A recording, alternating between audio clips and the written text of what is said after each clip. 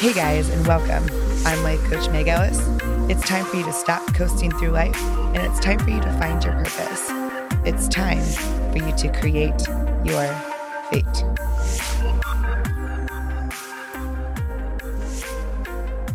If you want to receive weekly inspirational texts to keep you focused and vibing high, text Expect Good Things to 833-204-0009 to sign up now.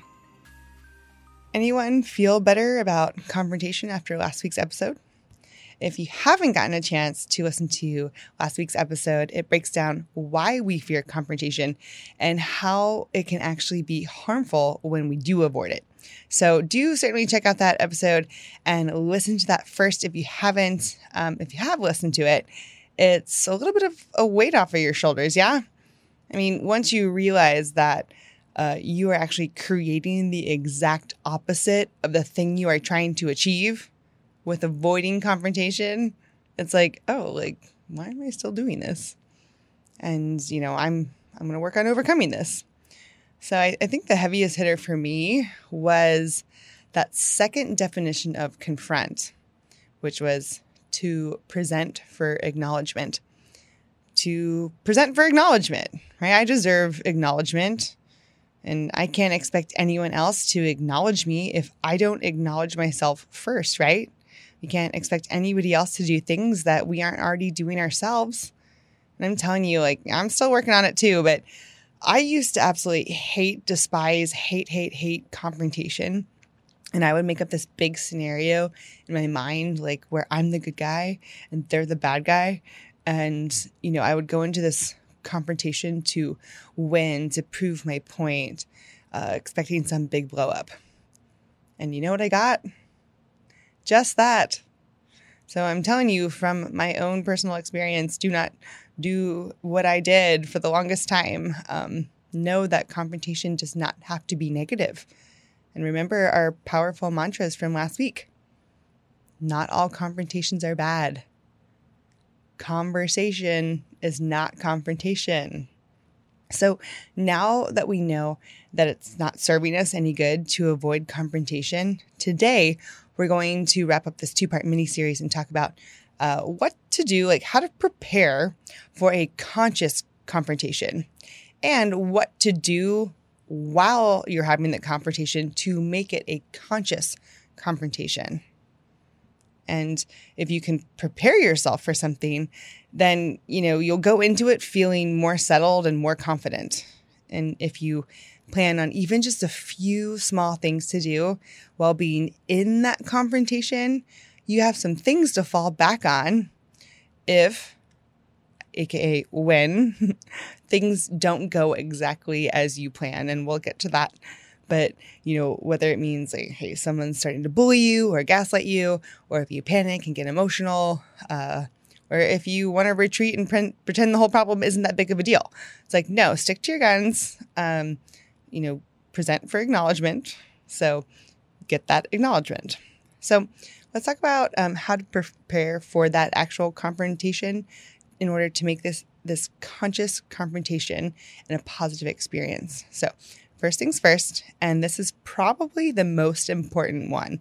You can write these down if you want. I'm going to wrap them up at the end. 1, don't plan the entire conversation in your mind. You have no idea what the other person is going to say. Everything you have compiled in your own mind is based on assumptions, hearsay, gossip, or built up emotions. Identify what is real and what is not real. You are about to enter a dialogue, so stick with your half of the conversation and allow the other person to have theirs.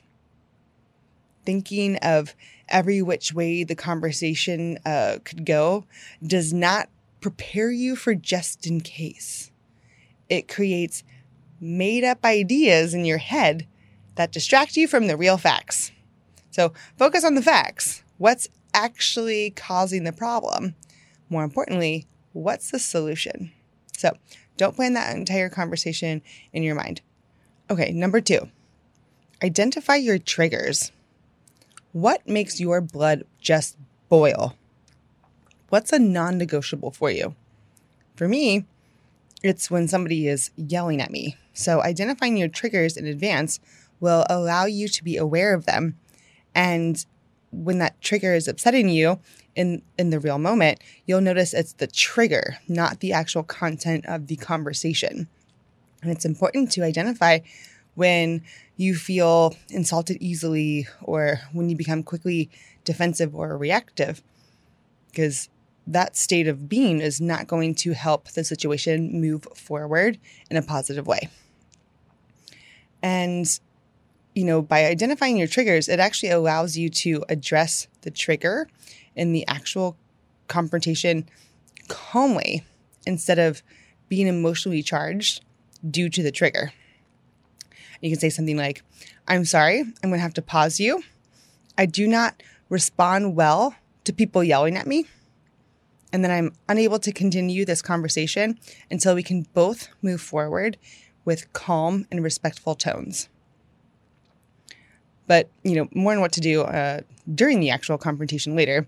But identify your triggers and then get a little plan of action if any of them are struck. 3, identify the goal. What is the goal of this confrontation? Expressing how you feel, standing up for yourself, presenting for acknowledgement. Most of the time, a great goal is consensus, a general agreement, right? What's the solution where you both want to walk away with? You both want to walk away feeling good about the conversation with this forward motion resolution for all, right? You know what your goal should not be? Being right. When the confrontation is over, what do you want to walk away with? Always go back to that if that conversation begins to get heated or derailed. Conscious Leadership Group, they phrase it so nicely, and they say this, and I quote, "Hold your story lightly and encourage others to do the same. Destructive conflict occurs when stakeholders fight to be right.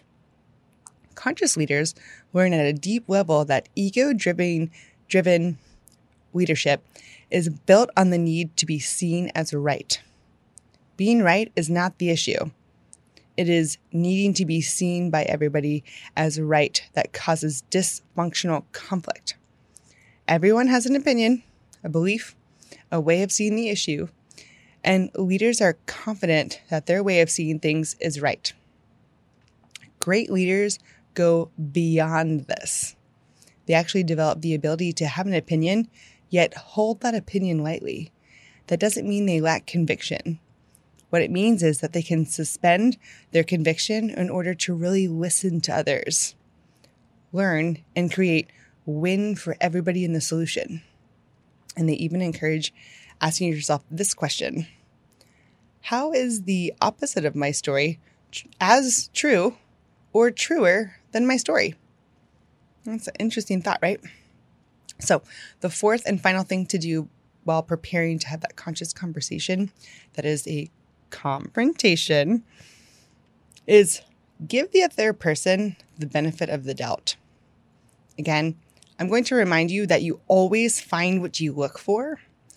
If you go into a confrontation with the idea that someone is going to be angry, irrational, and upset, yelling at you, you'll find it. And if your goal is to come up with some type of solution that involves you in each other's lives, remember that you are on the same team. How do you want to walk away from this conversation? Let's go back to that. And a lot of times, people don't even know about their influences on other people, and they don't intend to upset them. Don't assume that the other person's actions that upset you had malicious intention.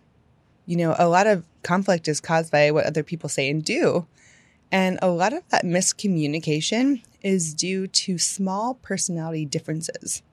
It's hard to understand everybody's personality type. Like, I have to keep track of how this person communicates and how this person absorbs information. Like, I'll never keep that straight.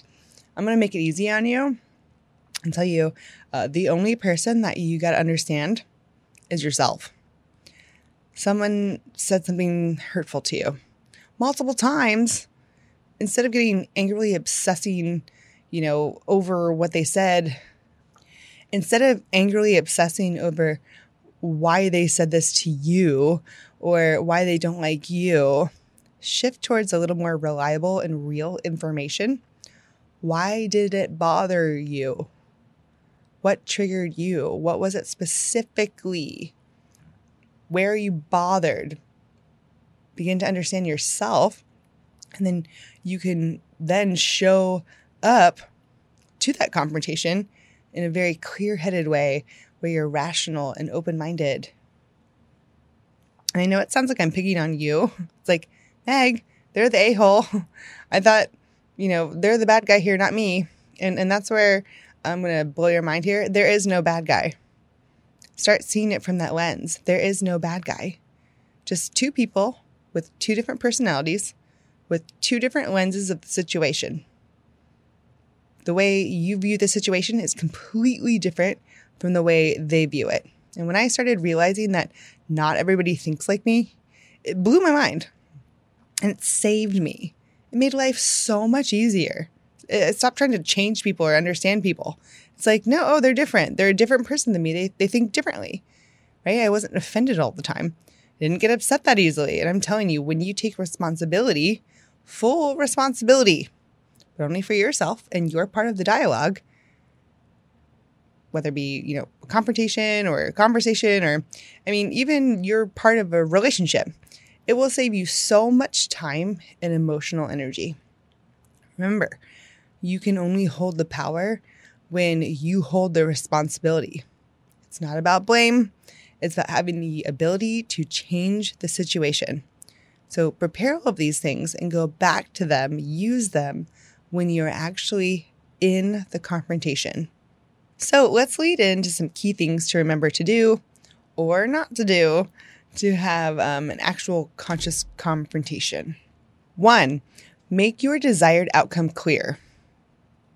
Establishing clarity up front is important, right? It's important to be clear, especially if you have not said anything about what you are meeting up for by this point, right? It allows the other person to prepare a bit, and it can actually de-escalate the emotional hype of that confrontation if you focus on the solution. An example is, I'd like us to come up with some clear solutions that will help us cohesively work together in the future. Or my desire is that we can agree without yelling at each other in person. This gives you a base to kind of always go back to. 2, confront the behavior, not the person. And this is key. Remember all those things that you have already prepared and use them here, because behaviors can be changed, but criticizing someone personally, it's not going to be well received. State the facts, be objective, not emotionally charged, know your triggers, but show that you care. Remember, you are only responsible for your half, so try and stay in your lane. Remember those I feel statements from I think middle school, pep rallies, I feel this. Use those. I know they kind of sound cheesy, but it's I feel blank when you blank. It's a great way to present your perspective without really pointing the finger at anyone. So speaking of pointing the finger, that leads me into number 3. Stay focused on the issue at hand. Don't bring up any unrelated ancient history or any other behaviors or digs on the other person just to feel like you have more ammo. There's no bad guy. The goal here is consensus, not winning, so it doesn't matter how much ammo you have. And yes, you might be right about the other person's misdoings in the past, but remember, just because something is true doesn't mean that it's helpful. If you're going to bring up the past, bring up a positive moment from the past where the other person acted in a way you think would be helpful in this current situation. Bonus points. Now you're acknowledging good qualities about that person. You find what you look for.